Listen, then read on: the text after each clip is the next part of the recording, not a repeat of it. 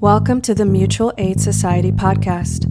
I'm your host, Salamawit. Mutual aid is a term that has varying definitions.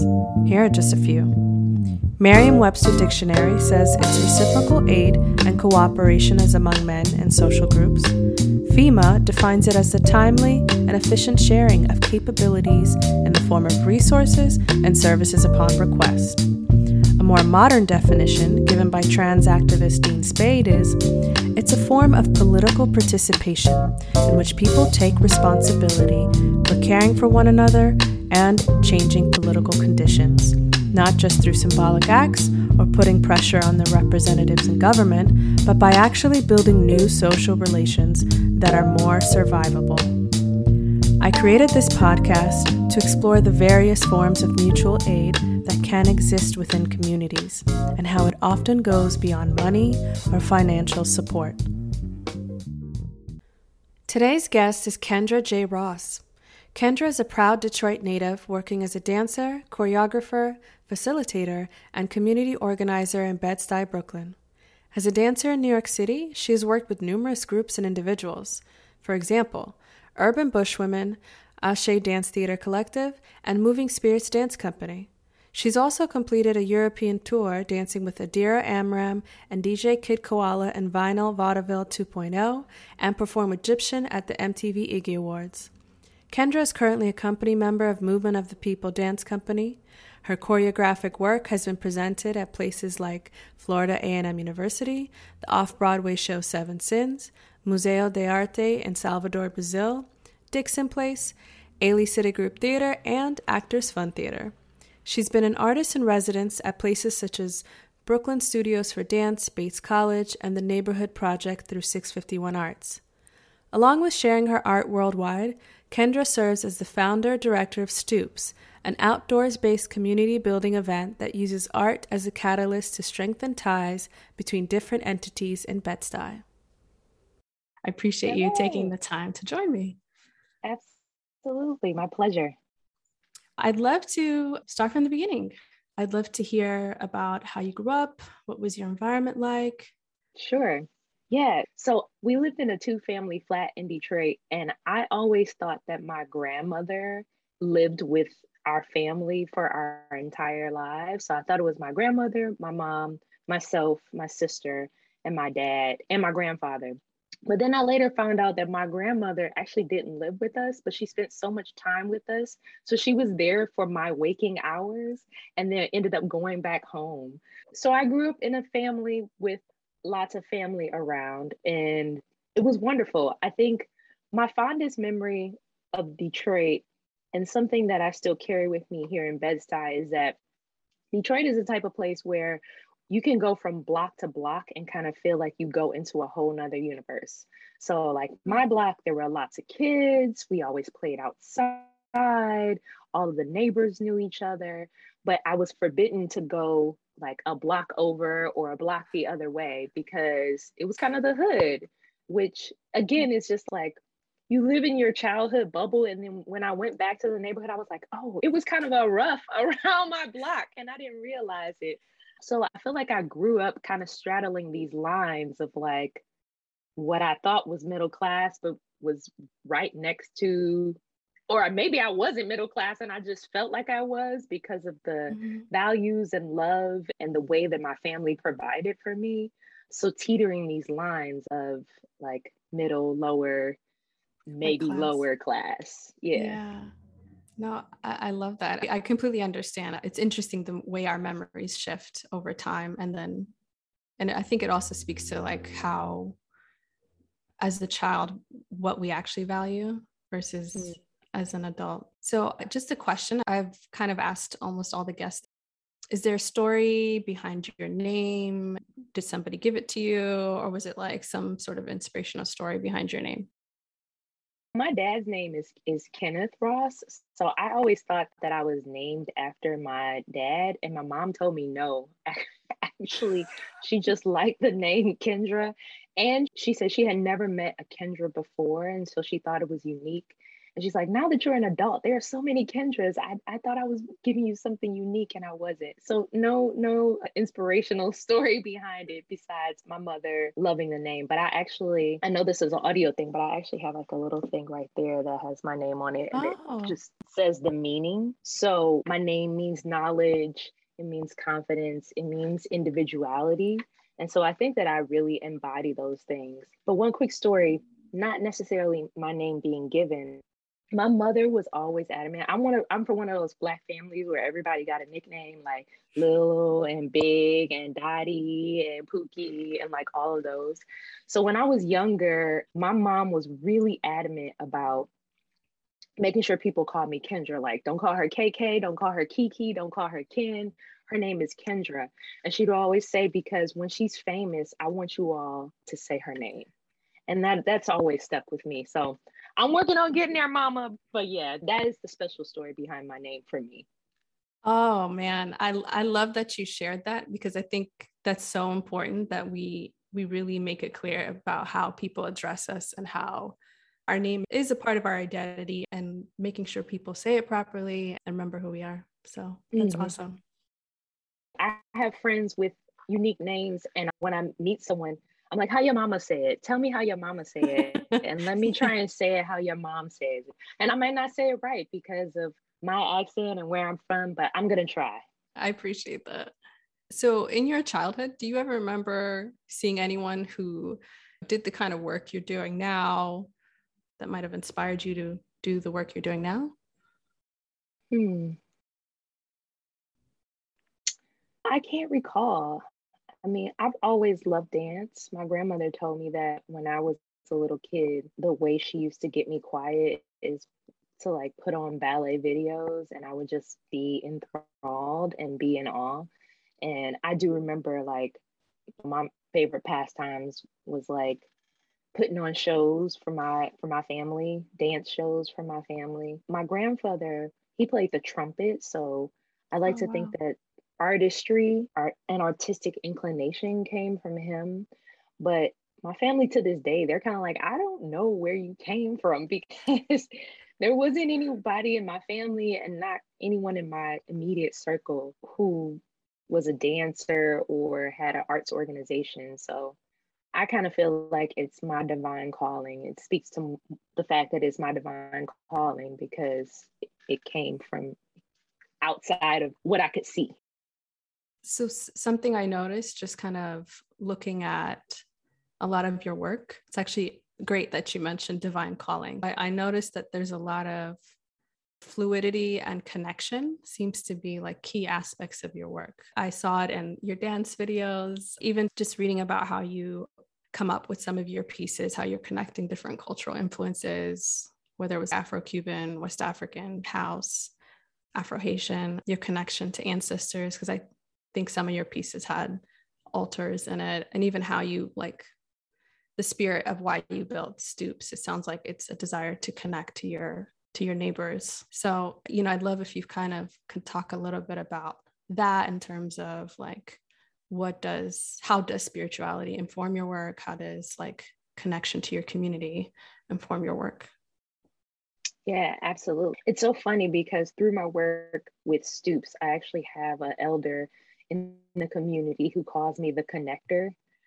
And I was like, okay, yeah, all right, I'll take that. I received that name. I received that. Yeah. So I'm like, where do I start?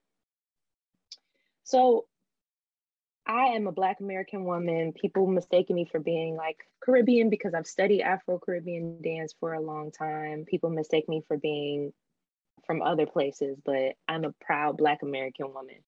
And like a lot of Black American families have very limited knowledge of the history of my family and my lineage. And I really think that dance became the way that I uncovered some traces of that. I don't know, but I think that I became profoundly connected to dances of the African diaspora just as a pathway of understanding the possibilities of my lineage and the richness of it. And so I don't know exactly what my lineage is, but for me, studying these different forms that come from Africa, where we all from, was a way to be connected to my ancestors, even though I may not have known their names. So for a lot of my work is about finding, understanding tradition and how I learn from it, utilize it, translate it into my own contemporary life as a Black American woman. Even though my pieces have different foci or the question, the exploratory question is different, I think the underlying basis of that is how can I use tradition in my contemporary life? I like to use Adia Whitaker's term. She calls it neo-folklore. So creating this new form of tradition, this new form of folklore that's taking, not in a way of stealing, but just borrowing. And this speaks to me. Let me see how I can translate this into my own practice, into my own ritual, into my own body, into my own movement. It's a process of discovery for me. So yes, I would say making connections has been my way of discovering myself. Yeah, I could see that because it seems like that's how you sort of shape or shift or reclaim your story. And you're also, in a way, inviting others to join you in doing the same. Like, there's like two pieces I saw of yours that were really interesting and moving. One was like your Manifest Divine piece that you had. It actually almost seemed like a very spiritual experience watching it. And I think often we talk about music being this like spiritual tool or medium, but I think dance is too. Just watching your piece, it made me think of that. And now that you're sharing what your inspiration and your drive is, it makes sense and it shows in the work. What does community mean to you? Community is so rich. It can mean so many things. It can mean geography, it can mean those who are in your immediate vicinity geographically. It can mean those who you have communed with through shared interests. It could mean those you end up interacting with through bloodlines. It can mean so many things. I think it's the folks that you sometimes choose and sometimes just end up being with. Is there a specific person, place, or memory in your childhood that sort of showed you what community development or mutual aid is? Yes, definitely. It was my dance training. I've always been a very ambitious person, maybe sometimes a little over ambitious, but I've always had parents who were supportive of that. I never had the parents that were just like, oh, you have to be a doctor or a lawyer or anything like that. I kind of was like, this is what I'm doing, parents, and I need this, this, this, and this. And they're like, all right, cool. And so how I started taking dance classes, it was like, oh, there's an after school program. I want to take these dance classes. Can you sign a permission slip? And they're like, great. And so I ended up taking dance classes and an after school program. And one of the teachers actually ended up being the stepmother of my best friends. And because of that, even after she had finished the program at the school, I kind of started following her around and like taking classes everywhere she taught. And my best friends and I, we kind of formed this like informal children's group that would make cameos in some of the shows that she choreographed for the local universities or some of the more professional groups. And so just this like taking under the wing and this apprenticeship of like, it doesn't have to be like, oh, you pay for classes. It's like, I see value and I see your hunger, so let me train you. And then going on into my more Western training, I will say, I started to take ballet lessons. And at first, I was paying for the lessons, kind of normal transactional exchange. And then I couldn't afford to pay for lessons anymore, but I didn't say anything. I just stopped paying and kept coming. And our teacher didn't say anything either. She stopped asking and allowed me to come. But I had the wherewithal, I was in high school at the time, to know that I still needed to be valuable, even though I wasn't able to give money. So I would help with the costumes for the performances and of course perform in every show and try and usher and just lend myself in any way that I could to be valuable. And I think that really started the seed of this idea of communal value exchange, and that it doesn't always have to be about money. Like it can be about something else, something that feels mutually beneficial or kind of agreed upon. And so now I'm much more intentional about these value exchanges, or even having the language to call it that. But definitely my dance training and these teachers who just took me under their wing and understood, saw my value and allowed me to add value to them. Yeah, I think that was my idea of mutual aid. I want to give them their flowers. And Brianna Furnish. Denise Lamora Perez is the artistic director of OU Oro, and Brianna Furnish is the artistic director of Ballet Renaissance. Who or what are your guides in your life and practice now? And are there like specific communities you look to anchor you as an artist and organizer? That's a good question. I think I look to a lot of people. I'm really inspired by my colleague, Sydney L. Mosley. She and I kind of co-conspire on naming and framing some of these practices that we've been intuitively doing. And she has her own dance company, and each of the company members have responsibilities outside of being a dancer that contributes to the holism of the survival of the company. And I think that feels like a model of something that I want to create. I think we're both really committed to having an understanding of capitalism and that we live in a capitalist society, and not refuting the value of money, but also opening and expanding ourselves to what other values what other things hold value of needs and things that we can offer that are outside of monetary exchange. Andrea E. Woods is another person who really inspires me. She is also a Black American woman, amazing modern dancer who explores a lot of folklore and a lot of folkloric themes within her work. So I think in terms of my creative processes, she's definitely been an inspiration for me. And this commitment to so her company is called Women Work Solo Works. She's committed to supporting Black women artists in any way that she can to help us elevate, because we know that some mutual aid is needed between Black women in my community. Do you consider what you do as mutual aid, or has anyone ever described it that way to you? No, which is funny. So when you contacted me, I was like, okay, it makes sense. But I never really thought about what I do in that way, because I think I've always thought about the formal mutual aid societies, like the Second Line communities in New Orleans, or even there's a pretty popular now that formed through COVID mutual aid group, Bedside Strong, that formed here in my neighborhood in Bedside. And they're really about making sure that, well, they initially started because they wanted to make sure folks had food during COVID, especially those who, for one reason or another, health, age, economics, were not able to access food, but has expanded to all different types of services. So I thought about it in terms of that, but I was like, oh, I guess I kind of do mutual aid. I work to make connections. I work to use arts as a way to establish social interaction, because I feel like, in my opinion, the root of gentrification is just a divisiveness in a community. Like folks coming in, they're disconnected to the folks who've been here.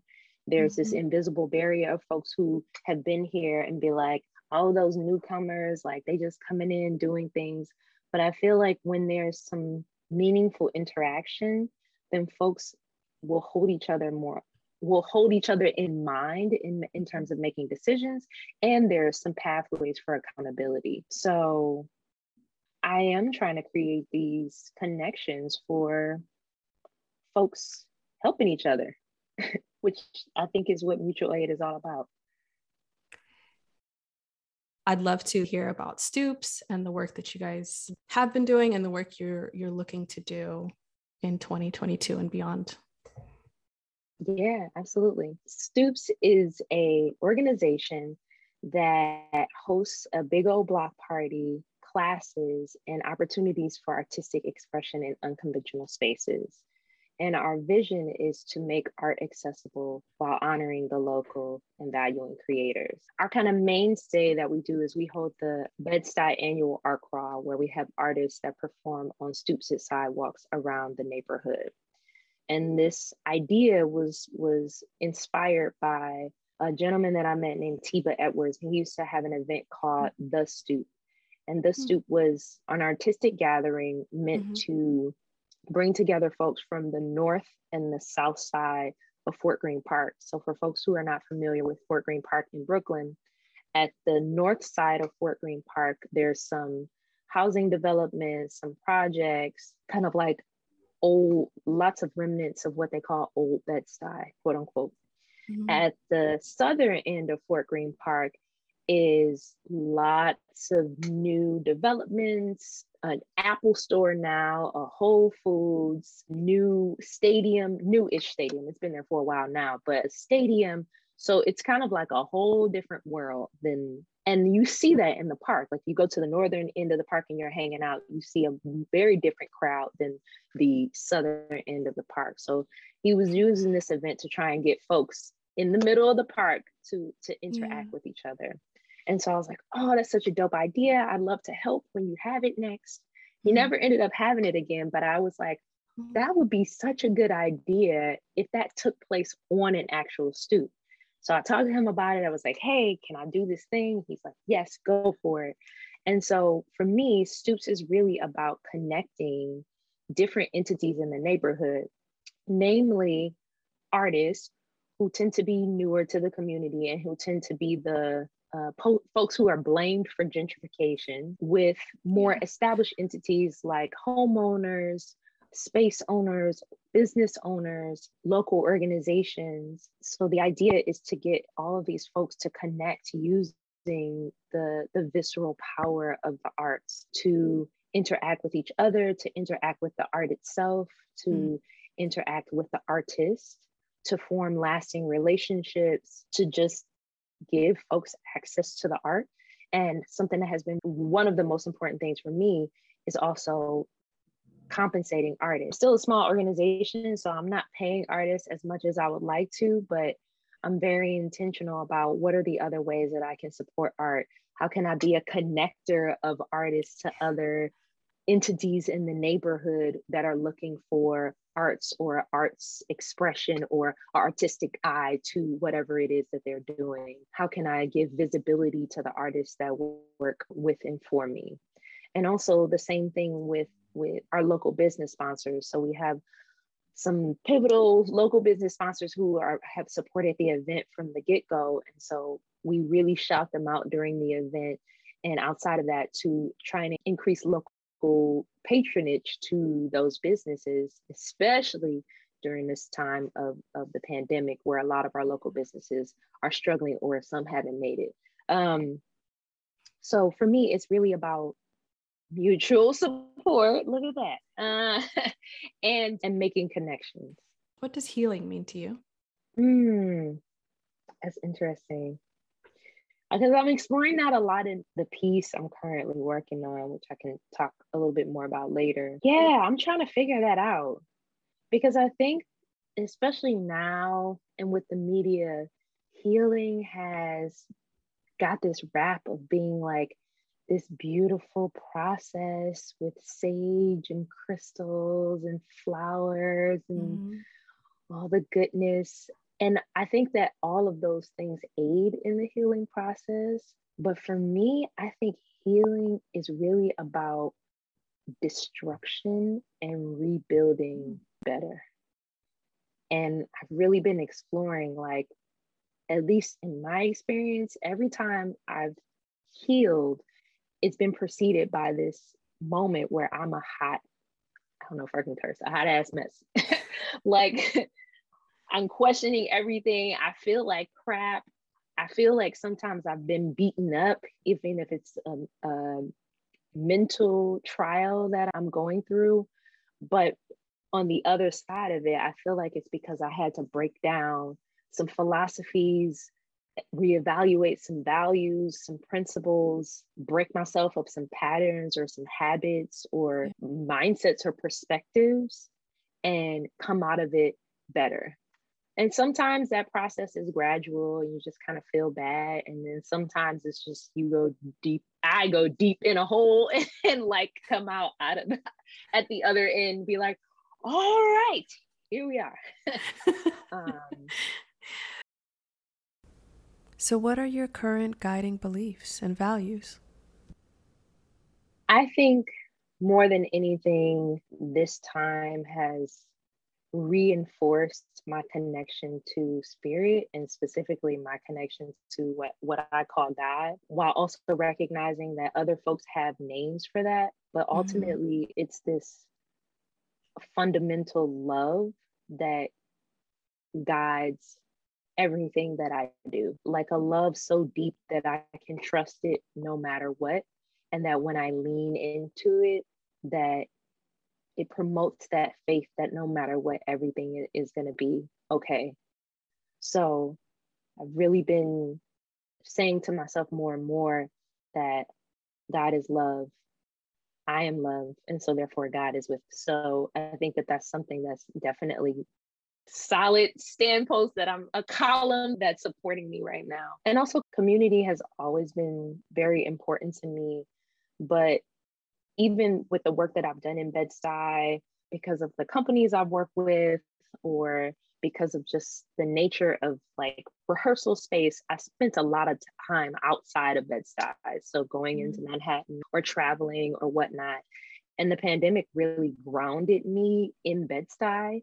And so that idea of geographic community has become even more important for me in terms of developing deeper, more solid relationships with my neighbors, with the businesses that I patron often, with the movers and shakers within my neighborhood. Yeah. And I have to be honest, like I did those things before out of the desire to have Stoops be the most impactful.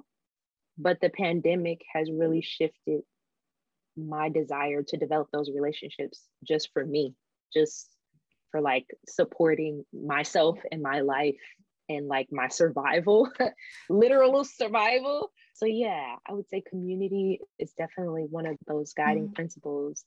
And something else that I'm still in the process of developing, which I think is also kind of like follows the train of those things that I mentioned before, which is just an understanding and trusting in the power of myself and my abilities to do things that I didn't think I was capable of doing, which I hope that everybody has experienced through the pandemic, because who the hell knew we were going to go through a pandemic? And look, a lot of us are still here and have done things like, I'm not sure when this podcast started, but like started a podcast or worked on artistic projects or did all of these amazing things. And that was out of necessity, but I want to hone that power of trusting in myself and my abilities when I'm not in a pandemic and my survival doesn't depend on it. So yeah, I think those are the three main things.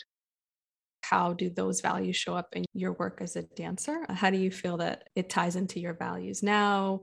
Or do you feel like it's shifted a lot? I think it ties in. I'm one of those folks who calls myself spiritual as opposed to being a part of a particular religion. I grew up Christian, and I definitely understand the power of Christianity, especially within the Black American community. But I really believe that there are different pathways to understanding what you might call God or what you might call creator or spirit or universe. And so I've been listening a lot to Oprah's Super Soul, which is amazing to me. Yes. Oh my God. I feel like I want to be a spokesperson because I just talk about it all the time. But anywho, something kind of like that undergirds something that she says is truths are universal. So it doesn't matter where you find this truth. If it's a truth, it's going to hold true no matter what. So I really feel these truths of God and that God is love, like in any religious practice that is really about connecting with spirit, because I know that there are some practices that veer, I'll say, you're going to find these truths. And so I think that for me, specifically Manifest Divine was my exploring this, particular deity of Oshun, which comes out of the Yoruba tradition out of West Africa, but has made its way through the transatlantic voyage to places in the Caribbean to here in the United States. Mm-hmm. And so for me, I wanted to explore this energy and how this energy manifested in me, in what I see, in what I identify as my own personal culture. And so for me, that's connected to this universal idea of like divinity and spirit and God, because I can see Oshun in African spiritual context, and it feels the same as when I see it, just to reference pop culture, when they said, oh, in Lemonade, Beyonce was embodying Oshun. Like I can see that same energy there, and I can see that same energy when I twerk, and I can see that same energy in many different places. And so for me, it was of like, where are the places where I see this particular energy, but that's connected to this idea of opening your perspective to seeing God everywhere. And so I think that Silver Linings was really about, at the time, who knew that I'm like, I might need to bring Silver Linings back, because talking about loss.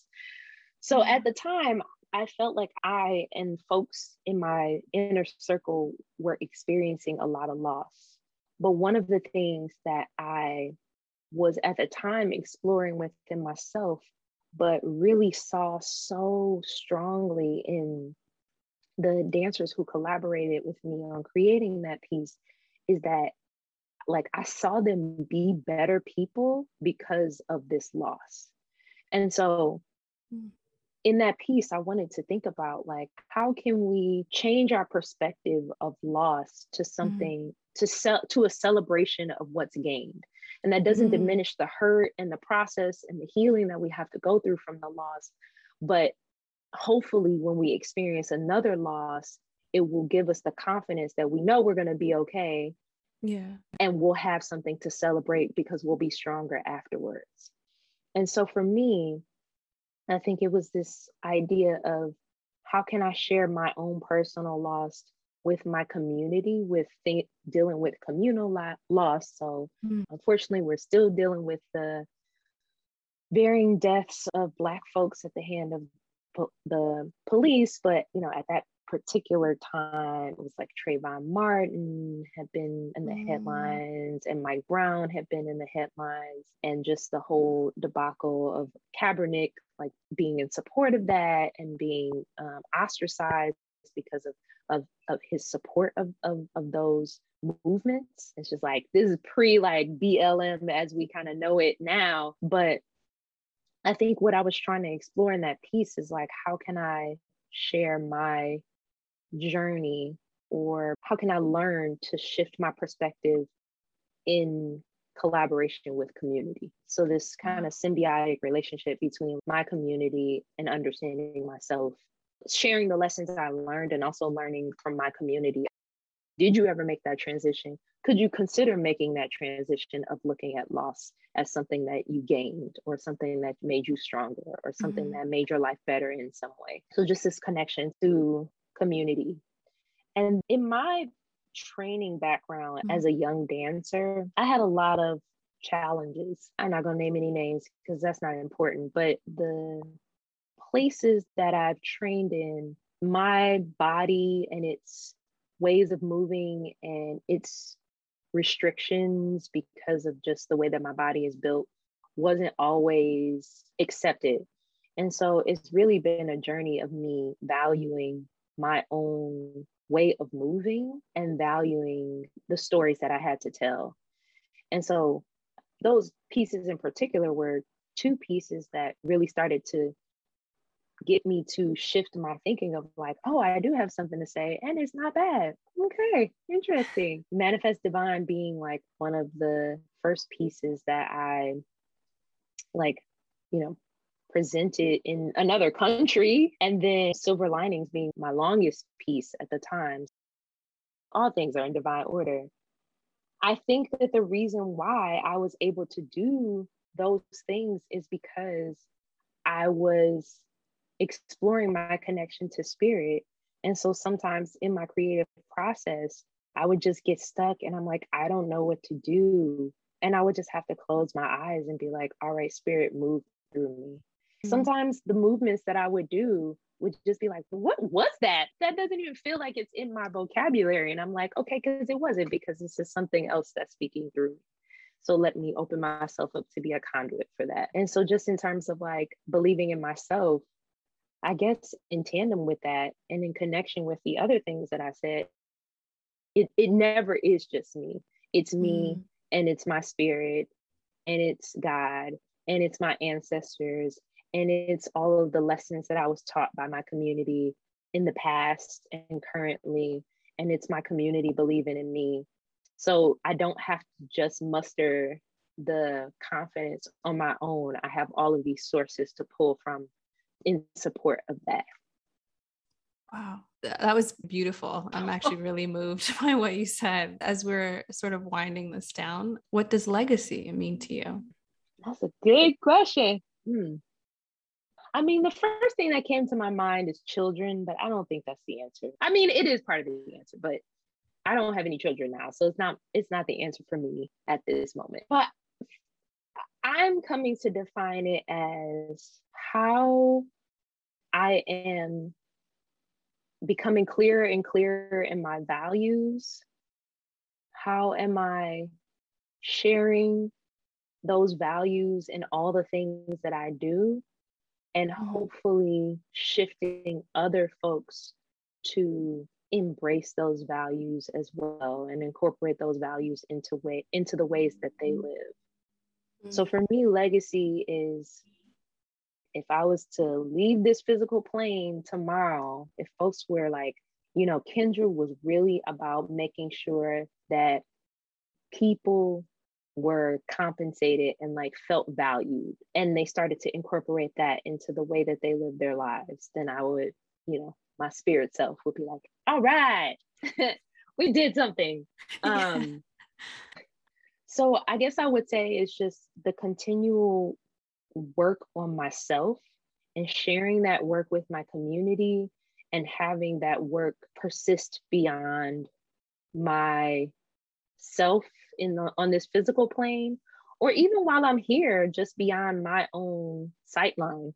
Like folks who I have only spoken with briefly, embodying some of those values and taking them and changing their communities, their lives, their families. That feels like legacy to me.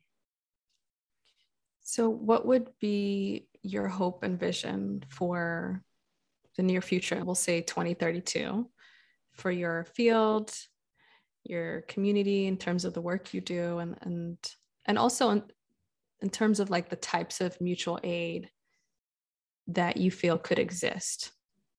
Yeah, the term equity just feels too broad for me.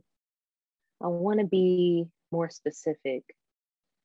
I feel like understanding and consideration feels like better for me, because something that I'm coming to learn as I maybe get a little bit older is that I don't have to necessarily believe in everything, and I don't necessarily have to accept lots of things. Like I can judge things, I can have judgments, but what I'd have to do is respect everyone and have respect and consideration for everyone, no matter what their beliefs or perspectives are, that there's basic human needs that should be met and considered in all of the decisions. So that may look like everyone having access to housing, if I'm to be very utopic in this moment, everyone having access to meaningful art, everyone having access to educate. It's about access for me.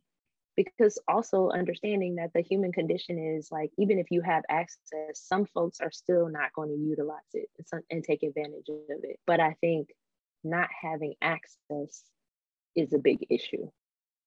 I want folks to all have some level of comfort and their basic needs met so they can choose to live the rest of their lives with greatness or mediocrity if that's what they choose to, and that's cool, but at least their basic human needs are met. I was still a little esoteric, but I think that's as specific as I can. I think it's for me, we don't all have to agree with each other, but we all have to respect each other. And what would the world look like if we could all get to a place of mutual respect and a love that at least supports the basic humanity of someone, and then we can go off from that. So if this conversation is a capsule for your contribution to your community, and it's also a capsule of your story at this time, is there anything else you'd like to share or say regarding like your thoughts or feelings around art, around community development, mutual aid? The project I'm working on right now is called the Sankofa Residency. And this project is taking a deep dive into the history of Bed-Stuy, specifically looking at that moment where Bed-Stuy went from kind of what it was known as do or die to this place that's highly gentrified and very expensive, but lots of folks flock to live. And it's like, how can we use the lessons or the ways that folks made that transition in the past to understand how we move forward now? And what I'm learning is that it took a lot of self-determination, it took a lot of healing, and it took a lot of being connected as a community. So if I was to share, my hope is that we can continue to investigate, learn, interrogate history as a way to understand now, whether that be things that we want to take, things that we want to intentionally leave behind because it no longer serves us, things that we want to creatively reimagine or translate or transmute into making it our own, but remembering and reimagining and being in this constant cycle of remembering and reimagining and remembering and reimagining. Because the more that you remember, hopefully you catapult yourself into the same cycles, and that not to discount this circularity, but to encourage the circularity to become a spiral that continues to move forward as opposed to a stagnant circle that just goes round and around and around and around. That's a beautiful visual. I agree with you wholeheartedly. Thank you so much, Kendra, for this conversation, for sharing your ideas, your story. I appreciate your time. I think you have a very expansive way of looking at community and art. I hope the listeners will be inspired by your story and by your work. Thank you so much. One final thing, how can people best support Stoops? If you want to plug social media, website, anything, what is the best way they can stay up to date on your dance and your organization? Yeah, so for Stoops, please follow us on Instagram and Facebook. We're at Stoops Bed-Stuy, and our website is stoopsbedstuy.org. Try to keep the website up to date on what's going on with us. And in terms of and we are always accepting donation because we're a nonprofit. Like I said, we value lots of things outside of money, but money, we live in America, so we need money too. And in terms of my artistic work, you can find me at the Kendra J. Ross on social media. And then my website is thekendrajross.com. Perfect. Thank you, Kendra. Again, thank you to the listeners. And until next time, stay safe and well.